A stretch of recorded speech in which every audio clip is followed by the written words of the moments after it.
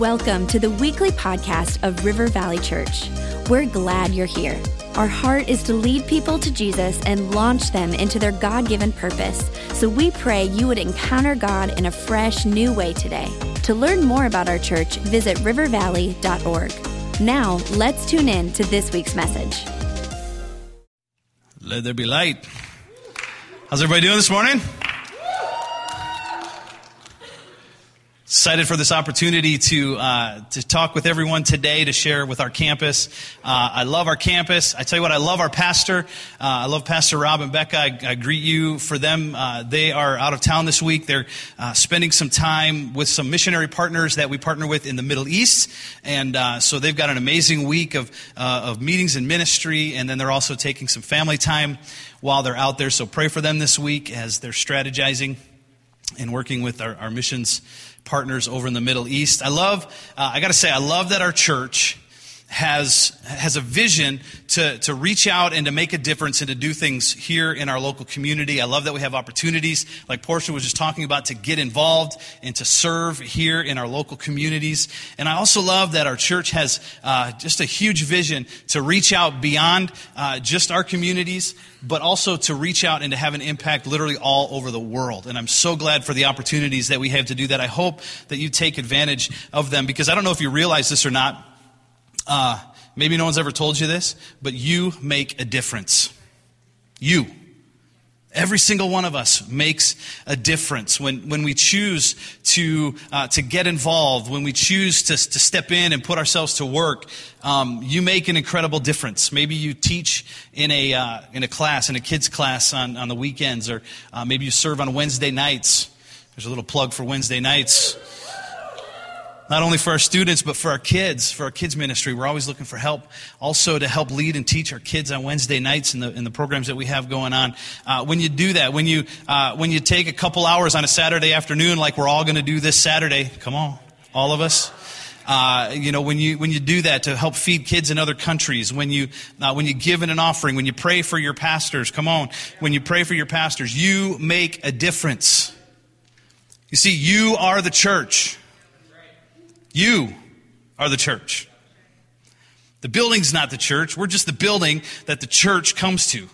You are the church, and you matter, and I'm so glad that together we can serve in this community. I love serving alongside of you. Today, I want to take a few minutes to talk about something that God has been working in my life, and I believe it's something that each one of us can relate to as a follower of Jesus Christ. If you think through some of the things we've been talking about this year, since the beginning of the year with our Perfect Work series, where we just invited God to do His work in us and bring us to maturity and to complete His work in us so that we'd be lacking nothing. Thinking through our giving series, where we learned that it's so important to live a generous life. And now coming to this week, I think that what we're going to talk about this week is really going to set us up for the series we're going to launch into in a couple weeks. And it's a series called Follow the Prompt. Follow the Prompt. I wanted to call it Follow the Bouncing Ball, but Follow the Prompt. And we're going to talk about how to hear God's leading, how to hear God's voice, how to know and respond to the leading of the Holy Spirit. And I'm really excited about that and how it's going to help us grow and mature in God. But how many of you know that you and I live in a world where things are broken? And I think I know what you're thinking here, because we're in church and you think that, I'm talking about how this world is spiritually broken, and it is, but just bear with me a second, because I'm not really being super spiritual right now. I mean, sometimes we live in a world where things break. Things break. Our cars break down. Anybody with a broken down car this winter? Things break. Our appliances break down. Maybe the copy machine at work breaks down and you just want to kick it. Maybe you're out shoveling and your back breaks down. Anybody do that this winter? Things break. And so when something breaks, what do? We usually do one of three things when something breaks. Either we fix it, or we replace it, or we just get rid of it, right? It's usually what we do when something breaks. We either fix it, we replace it, or we just get rid of it. Jamie and I have experienced this recently at our house. Nothing huge or anything, but when we first got married, after suffering for a few years with a vacuum cleaner that we affectionately referred to as the crumb pusher, after a few years, we decided, hey, we're going to buy a vacuum cleaner. So it's been years now. It's probably been, 12 years since we bought this vacuum cleaner. And over the years, different parts of this vacuum cleaner have broken. And there's this little clip that holds on the attachments, and that broke, and so things are kind of hanging off. And then the clip that held the hose broke, and then the hose itself broke, and so it's all like duct taped together now and holding together. And then recently, the motor that runs the brush on our vacuum cleaner started doing this weird thing, making this weird sound. It's just not working right. So we decided, hey, let's buy a new vacuum cleaner. I'm so excited. And so, as a guy, I said, okay, you know something? I'm gonna do some research, because, if we're gonna buy a vacuum cleaner, we're gonna buy a good vacuum cleaner. And I don't know, ladies, you might go to the store and say, I like the purple one, and just do that. But guys, we wanna do some research. We wanna find out which one is the right one, which one is the best. And so what I did is I hopped onto a website called Consumer Reports. Anybody use Consumer Reports? Yeah, Consumer Reports is this great organization that tests products, and it's an independent group, and they report on how they performed and what features they have and all that kind of stuff. And then they rate the products from the highest quality down to the lowest quality. And so at the top of the list, they have ratings. They have the excellent rating, or the best rating, and then all the way down to the low-end stuff where they get a poor rating. But most of the things they rate are somewhere in the realm of good, better, and best. Okay, good, better, and best. And along with the ratings, they also show what the typical cost is for the different items. What do they sell for? And so guess which things tend to cost the most? The best things usually cost the most. Thus the phrase, you get what you pay for, right? So you've got the highest rated things that cost the most, and you've usually got the lowest rated things, and sometimes they're the cheapest, and there are always exceptions, and you may find a Consumer Reports Best Buy, which is a high rating with a low price, and then you feel like, man, you really won the lottery there. It's just great. But generally, the best products cost the most. And so hang with me for a second, because I know you didn't come this morning just to hear a lesson on shopping for vacuum cleaners. But Jamie and I, we want to be good buyers. We want to be wise with our decisions that we make, and we want to get the most for our hard-earned dollars, and I think most of us here would say that we want to do that. But we also have limits on what we can spend, right? We live within a budget, and so we can't always spend the most for the highest quality. So when I look at Consumer Reports, what I do is I'll see the highest rated products, and then I'll look at the price tag, and then I'll kind of make my way down the list until I find the best product in the price range that I want to pay for it. That makes sense? Right? I mean, we tend to be people that try to balance price with performance. We want to balance cost with quality, but not maybe spending the most, but not settling for the lowest quality either. And that usually leaves us somewhere in the middle, which works out great for when you're buying a vacuum cleaner. Works out really good. But the question that I want to ask and I want to think about today is this. Do you and I sometimes settle for less than God's best in our own lives because we think it might cost too much? Are you and I pursuing God's highest and His best for our lives, no matter what the cost? Or have you and I found a place in our spiritual journey where we've stopped growing? Where we've stopped pursuing the best that God has for us, where we've stopped challenging ourselves because we feel like the cost has gotten to be too much. You see, I think that sometimes we find ourselves at a place where it's like we say to God, okay, Lord, I'm willing to do this much, okay? I'm willing to pay this cost. I'm willing to follow you this far, but don't ask me to go any further because I just don't know if I'm willing to pay that kind of price. Is that how we should conduct our spiritual lives? It's a rhetorical question. Of course not. No, that's not how we should live our lives. But sometimes we do, don't we? We settle for less than God's best because we think it's going to cost too much. And here's the truth today. It might. It might cost us something. I mean, it might cost us a lot. Because listen, there is a price to pay to follow Jesus. In this life, there is a price to pay to follow Jesus. It's going to cost us something to follow him with our whole heart, with our mind, with our strength. But I want to give us a little bit of perspective today, and I want to take a look at what does it cost to follow Jesus, and is it worth it? I want us to look at our own lives and ask ourselves the question, have I settled for less than what I was created for? Am I unwilling to take the next step of faith because I'm afraid of what it might cost me? Think of it this way. Is the life I'm living rated good? Am I just living at good? Because what I want us to understand today is good is not good enough. Okay? Or am I living, maybe have I settled for a life that's better? Because, man, that means that maybe you've taken some steps in the right direction, but listen, there's more out there for us than better. There's more. Or am I truly living in God's best for my life? Am I fully surrendered to him? Am I willing to pay the price to reach the goal of everything that God has for me instead of settling for anything less?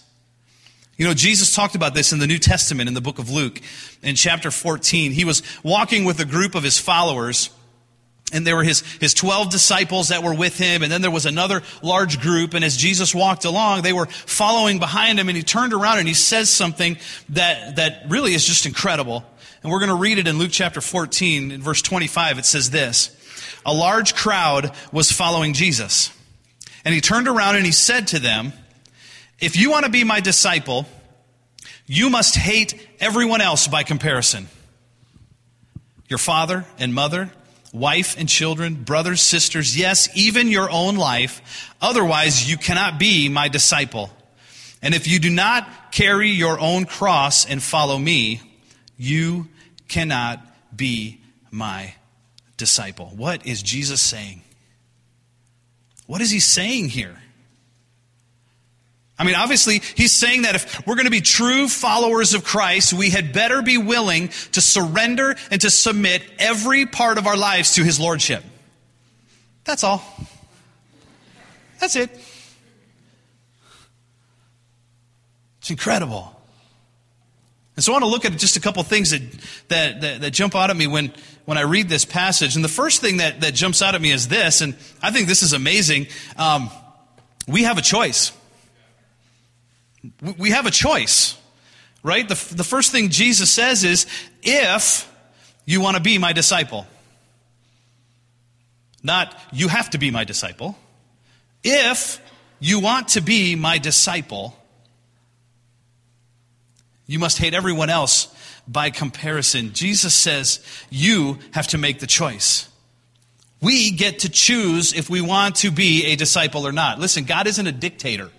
God isn't up there making us do what he wants us to do. Listen, we have the choice. He offers us the choice to follow him or not. And Jesus wants us to follow him because we want to, not because we have to. It's not like some kind of arranged marriage where you have to serve Jesus because you don't have a choice. No, we get to choose to follow Jesus because we love him. Because we see and we recognize his goodness and his kindness. The Bible says it's his kindness that leads us to repentance. It's the grace that he gives. We see that there is a reward for following him and that there's value in living the way that he modeled for us. That the way of Jesus is the best life possible. It's the life that we were meant to live. But we have a choice. Don't ever forget, we have a choice. And if we choose to live apart from Jesus, if we choose to live away from him, we're choosing to live in what I call just settling for trying to live good. Just trying to live good. Remember our rating system? Good, better, best? If we choose to live apart from Jesus, it's settling really for living for ourselves. Living apart from Jesus, it's saying, okay, I can do it on my own. I'm good enough. I don't need that God stuff.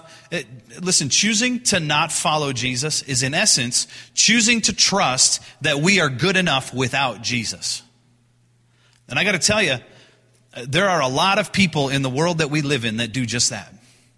There's a lot of people that say, I don't need that, I'm good enough. I think some do it because they don't know or understand what Jesus offers. Others do it because maybe they've been hurt by someone who claimed to be a follower of Christ and treated them wrong. I think others are just blinded to God's love for them. They don't believe. They're blinded. But no matter what the reason, they've chosen to put their faith in something other than God. You see, each one of us have a measure of faith. God says in His Word that each one of us has been given a measure of faith. That doesn't mean that we've just been given a measure of faith in God. We've been given a measure of faith, and we are going to put that faith in something. Some people will put their faith in themselves. We call that humanism. It's thinking that we are the center of the world, that everything, in a sense, revolves around us. Other people put their faith in pursuing knowledge. They think that in gaining all the knowledge that they can, they're going to find some meaning to life. We call that agnosticism. Other people put their faith in believing that there is no God. We call that atheism. Believing that there is no God.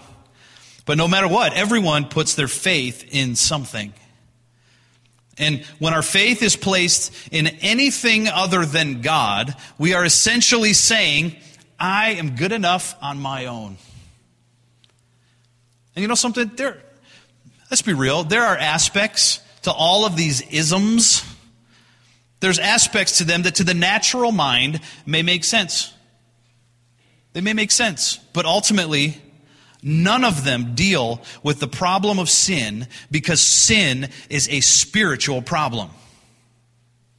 And where some may bring answers in the natural, the only way to deal with a spiritual problem is dealing with it God's way. You see, we approach spiritual problems. We are created in His image, body, soul, spirit. We are created in the image of God. And we may find answers for the physical bodies, but listen, we'll never bring answers to the questions of the soul and the spirit because it's only God that can deal with those areas in our lives. We have to deal with it through Him, not on our own. See, I think all of these belief systems can be summed up by a verse in Proverbs. In Proverbs 14, verse 12 says this, "There is a way that seems right to a man, but its end is the way of death." Its end is the way of death. You see, all the humanist and the atheist philosophies that are in the world today will, in the end, lead to a dead end. It's going to lead to a dead end. The Bible says that our good will never be good enough. You see, every one of us has fallen short of God's standard. Every one of us. But Jesus said, I am the way, I am the truth, and I am the life. And no one's going to come to God except through me. No one's going to find real life in God unless he takes that step of faith. Unless he recognizes that we're not good enough on our own. And that we must accept what Jesus did on the cross to restore us, to redeem us, to bring us back into relationship with our Creator. Ephesians 2:8-9 says, "It is by grace you have been saved through faith, and this not from yourselves. It is the gift of God, not by works, so that no one can boast." Listen, don't try to settle for good, because your good will never be good enough. That's why Jesus invites us to follow Him. Jesus invites us to welcome Him into our lives, to follow Him. And that's why He came. That's why He modeled for you and me the right way to live our lives. That's why He died on the cross, sacrificing His own life to open the door for us back to God.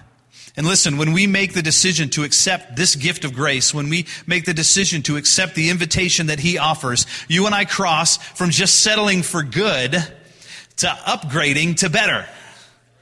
Sounds good, right? Hey, we're not staying here at good. We're upgrading, man. We're going to better. And do you know what I believe the heart of God is for us today? The heart of God for you and I in this place today is that every single one of us, that every single one would come to a place where we make this decision. How do I know that? Because 2 Peter 3:9 says, "The Lord is not slow in keeping His promise, as some understand slowness. Instead, He is patient with you, not wanting anyone to perish, but everyone to come to repentance." That means all of us. Everyone, everywhere. The heart of God is for you and I to accept this gift of grace, to realize that there's this incredible opportunity for each one of us to live free from the penalty of sin, to walk in the freedom of forgiveness, to walk in wholeness, accepting this gift of salvation. And do you want to know what he asks in return? I don't know what Jesus says in return. He says, go and sin no more. Go and sin no more. And maybe you remember the story in John chapter 8 of the woman that was caught in sin and she was dragged in front of Jesus. And they said, what should we do? You know, the law says that she should die. And Jesus said, no, I'm not going to condemn her. And Jesus forgave.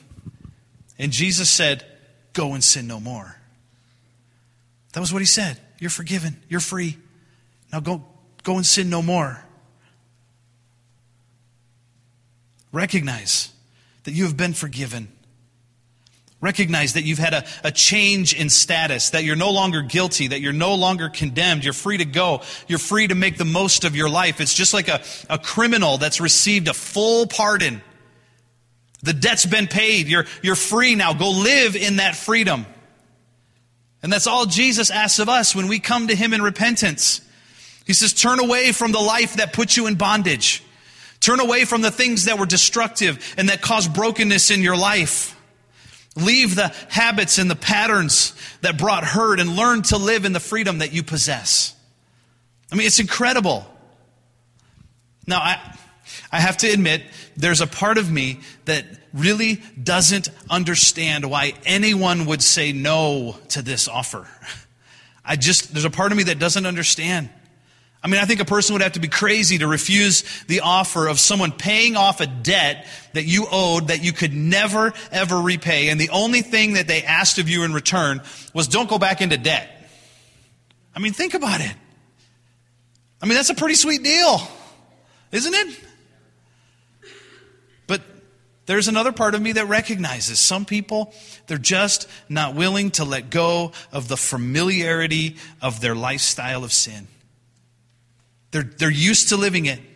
It's normal. It's familiar. And to some, the cost of letting go of what's familiar is just too much. It's more than they're willing to pay, and that saddens me. It saddens me that someone would rather hold on to something that's destructive and familiar instead of taking that step of faith, letting go of the sin, launching into a new way of living, trusting that God will do what he says he will do. We can live free. You can live free. You don't have to live in bondage to those things that held you in bondage before. You can live free. When we make that choice, when we make the decision to upgrade from good to better, then I believe that you and I, we step from trusting ourselves to trusting Jesus. And what we find when we trust Jesus is that it opens up a whole new trajectory for our lives. I call this moving from better to best. Not settling for better, but moving to the best. And I believe with all my heart that this should be the goal of everyone who follows Jesus. Listen, why settle for good or better when Jesus is calling us to live the best life possible? To make the most of every moment of this life that we have to live, to be fully alive, to be fully engaged in doing something that will last for all of eternity. I believe that this is what Jesus was talking about in the scripture that we read in Luke chapter 14. Because just like there's a higher price to pay if we want to purchase the highest quality, listen, there's a price to pay for each one of us to live the highest level of living for Jesus. Because listen, if we're going to live this way, it will cost us something. I'm not going to lie to you. It's going to cost us something. Again, from Luke chapter 14, if you want to be my disciple, you must hate everyone else by comparison. Your father and mother, wife and children, brothers and sisters, yes, even your own life. Otherwise, you cannot be my disciple. And if you do not carry your own cross and follow me, you cannot be my disciple. Now, how many of you, when you read that word hate, go, oh, did he really say that? I mean, he said hate. I mean, does that mean that when I follow Jesus, I have to, it's like, I love Jesus, now I hate you. You know, I belong to Jesus, I don't like you anymore. Does that mean that, I hear some of you are like, I don't have to love my brother anymore. I can hate him. No, that's not what it means. Listen, the word that's translated hate, that word in verse 26, it literally means to love less. To love less. It doesn't mean that you have to hate all these people. We know that because there are places in the Bible where Jesus specifically instructs us on how we're to treat our mother and father, right? Honor your mother and father. It's one of the big 10. Honor your mother and father. The Bible's clear about how we treat those in authority. The Bible's very clear, husbands, that you are to love your wives as Christ loved the church and laid down his life for her. The Bible's clear about how we are to treat one another in our relationships. So if anyone ever tries to use this scripture to shirk their responsibilities, they are dead wrong. But here's what it does mean. It means that if we are going to move into higher levels of living in Jesus, that you and I must bring every other thing in our life. Every relationship, that we must bring every other attachment, every possession, and we say, Jesus, I love you more. We say, Jesus, I want you more than any other thing in my life. And listen, I believe with all my heart, when we submit ourselves to Jesus, we're not going to treat those other relationships with contempt. We're going to treat them better than we did before. Because it's going to be under submission to how Jesus taught us to live and to treat one another. We submit everything. We submit even our own lives. We submit our desires, our plans, our interests, everything to him. And we say, Lord, use everything that I am, everything that I have, every part of me, in whatever way you choose to bring you glory. That's how we live our lives. Mark Batterson put it this way. He says, surrendering to the lordship of Christ is a radical act of dethroning yourself and enthroning Christ as king. Nothing belongs to you, not even you. I mean, get that picture in your head. You're seated on that big, ornate throne right there in your heart. And you say, I shouldn't be here. And you step down and you invite Christ into that place of authority. And then you bow before him. And you say, all right, you are on that right there is the real Game of Thrones, okay? Right there. We put Christ on the throne. Mark Batterson also said, and this is great news, he said, listen, if you don't hold out on God, God won't hold out on you. I love that. It's so true. You know why? 2 Chronicles 16:9 tells us this. The eyes of the Lord search the whole earth in order to strengthen those whose hearts are fully committed to him. Man, when we go all out for God, God will go all out for us. God will use us in ways that we've never imagined. God will open doors for us that we could have never opened on our own. When you surrender everything in your life to Jesus, can it be a little scary? You bet. You bet. It will be. You know why? Because when you surrender to Christ, you give him control. Ooh, we don't like that. We like to be in control, right? We do. But when you surrender to him, you put him in control. You say, Lord, with your help, I'm going to do everything you want me to do. I'm going to go where you want me to go. I'm going to say what you want me to say to whoever you want me to say it to. I'm going to be willing to be misunderstood. I'm going to be willing to maybe be even mistreated. But in the midst of it all, I am going to trust you. I am going to follow you. And I'm going to love you with all of my heart. And when you surrender to Jesus, you say, Lord, I am yours. Do with me whatever you need to do. Now I can hear what some of you are thinking right now. Because whenever someone starts talking about fully surrendering to Jesus, we start thinking one of two things, right? We start thinking, I thought we already took the offering. Or we start thinking, oh, Lord, please don't send me to Africa. Well, we already received the offering, so don't worry. We're not going to take another offering. And, I can't tell you that God is not going to call someone here to do something like go to the mission field. If he did, I would be thrilled to see that somebody from here is called to build the kingdom of God somewhere around this world. But can I be real practical for a moment? We like practical, right? What will it look like to be fully surrendered to Jesus? I mean, what does Jesus really want from you and me? And, maybe you have this thought that if I fully surrender to God, He's going to tell me that I have to, become a preacher or a teacher. And something, if God has gifted you with that, maybe, praise God if He does. Or maybe you think that if I fully surrender to God, I'm going to have to pray for every sick person I see. And I'm going to have to believe that God's going to heal them. Maybe. We believe God heals. We do. I've seen Him heal. Maybe you think that God is going to send me to the mission field. And something, all of these things, they're noble, they're good, they're right. But listen, here's what I think God really wants from us when we surrender to Him. You see, when we surrender to Him, I think we'll hear God say, do the best job you can at work. Because I want people to see me reflected in the way you serve your company. You're there to be a blessing. I think God's going to say, be patient with your husband or your wife when they make mistakes or when they let you down. Because listen, they're my gift to you. God wants us to be genuinely happy when someone else succeeds. He wants us to be gracious to everyone around us, even if we have nothing to gain from it.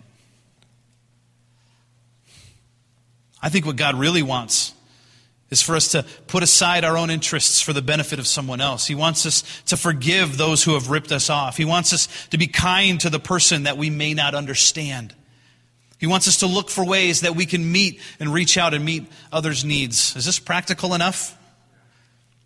See, this is what it means to be fully surrendered. You see, surrendering everything to Jesus, for some, it may mean stepping into a new level of ministry. But for all of us, it means inviting Jesus to step into our everyday moments, to help us live, to help us conduct our lives in such a way that our lives reflect Him. It's recognizing that He is the sun, He is the source. We are the moon. We just reflect. Any light that comes from us is not from us. It's from Him. And we are reflecting it to the world around us.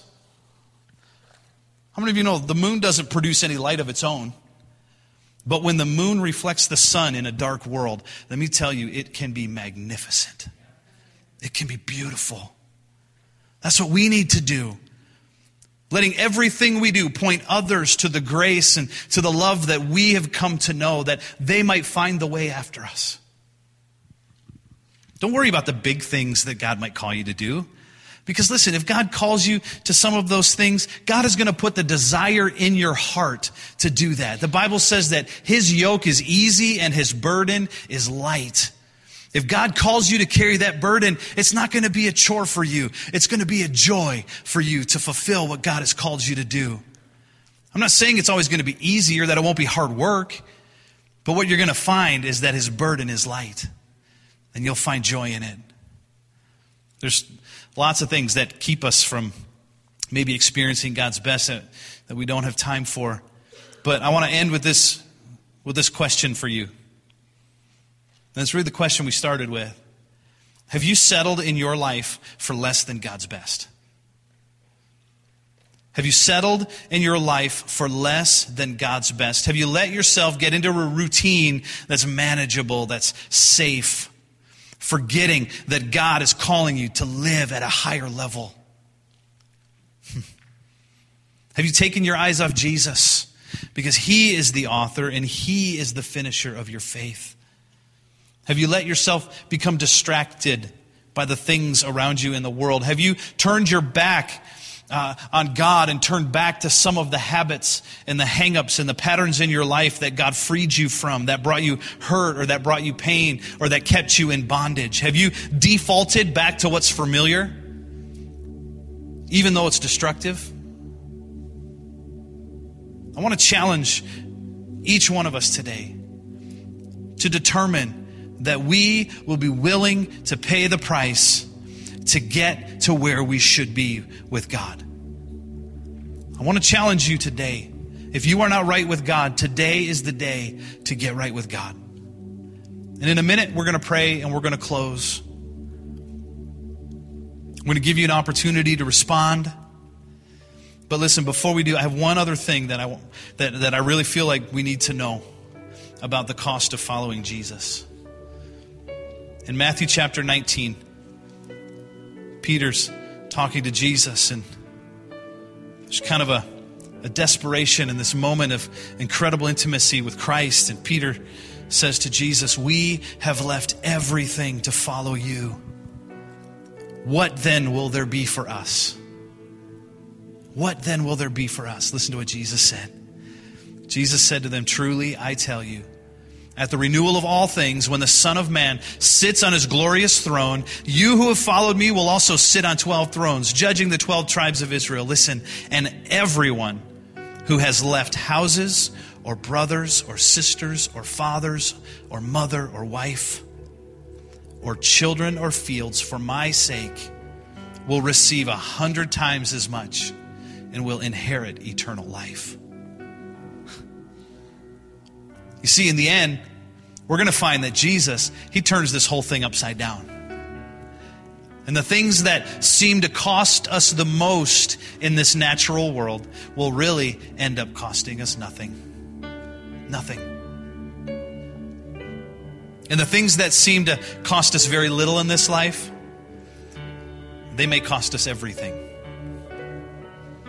Mark Batterson says it this way: "In reality, no one has ever truly sacrificed anything for God because the eternal reward always outweighs the temporal discomfort." Listen, I believe the day is coming, and it may not be far off, that those who have paid the price to follow Jesus will realize that they really just made an investment in eternity. They just paid ahead. But those that weren't willing to give up anything in this life, those that weren't willing to upgrade from good to better to best, those who just settled, they're going to realize that their decision in the end could cost them everything. Which side are you on? Which side are you on? Let's bow our heads together, because I want to give you an opportunity to respond to this. And maybe you're in this place today and you've never made the decision to surrender your life to Jesus. You've never said, "Lord, I'm a sinner. I need you. I am not good enough." And today is the day for you to make that choice. Maybe this is the first time you've understood what Jesus did for you, that he loves you, that he cares about you, that he has a plan for your life. And you need to make that decision today. Maybe you're at a place where you have settled for just better. And you've been unwilling to say, "Lord, I'm going to take the next step to go all the way. I want the best." And maybe today the Holy Spirit is speaking to you. And in your heart, you know, "I'm ready. I want to do it. I'm ready to take the next step." And we're going to have a closing prayer in a moment, a prayer of surrender. And I want you to be included in that prayer. And here's what I want to ask you to do. If you are ready to take that step, if you're ready to surrender to Jesus, or if you're ready to say, "Lord, I want to take that next step," here's what I want you to do. Without hesitating, without waiting, I want to invite you to just lift your hand, and we'll include you in that prayer. Just do it right now. Just go ahead and lift your hand up. Yes, thank you, thank you, thank you. Come on, yep, thank you, thank you, thank you. Just keep it up just for a moment. Just lift that hand up. Just say, "Pastor, include me in that prayer. I want to take the next step. I'm ready. I'm ready." Yes, thank you.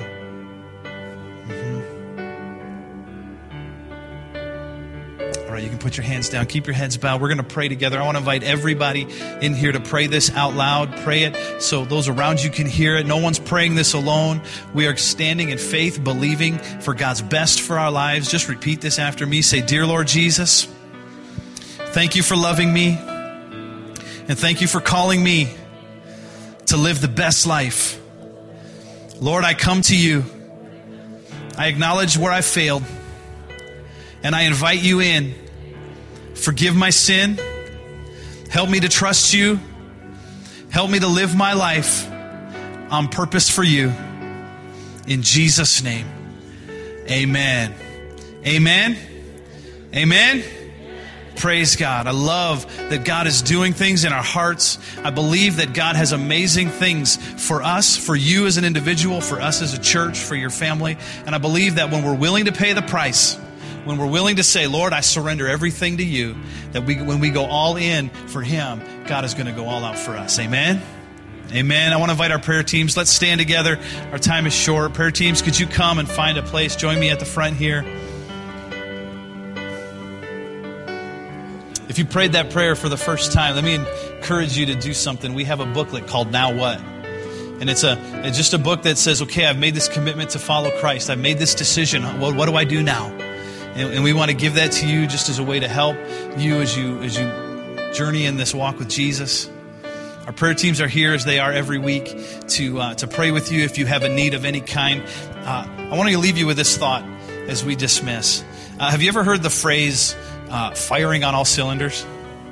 Anybody ever heard that phrase? Come on, guys, you ever heard that phrase? Firing on all cylinders? There's something about an engine when it's firing on all cylinders.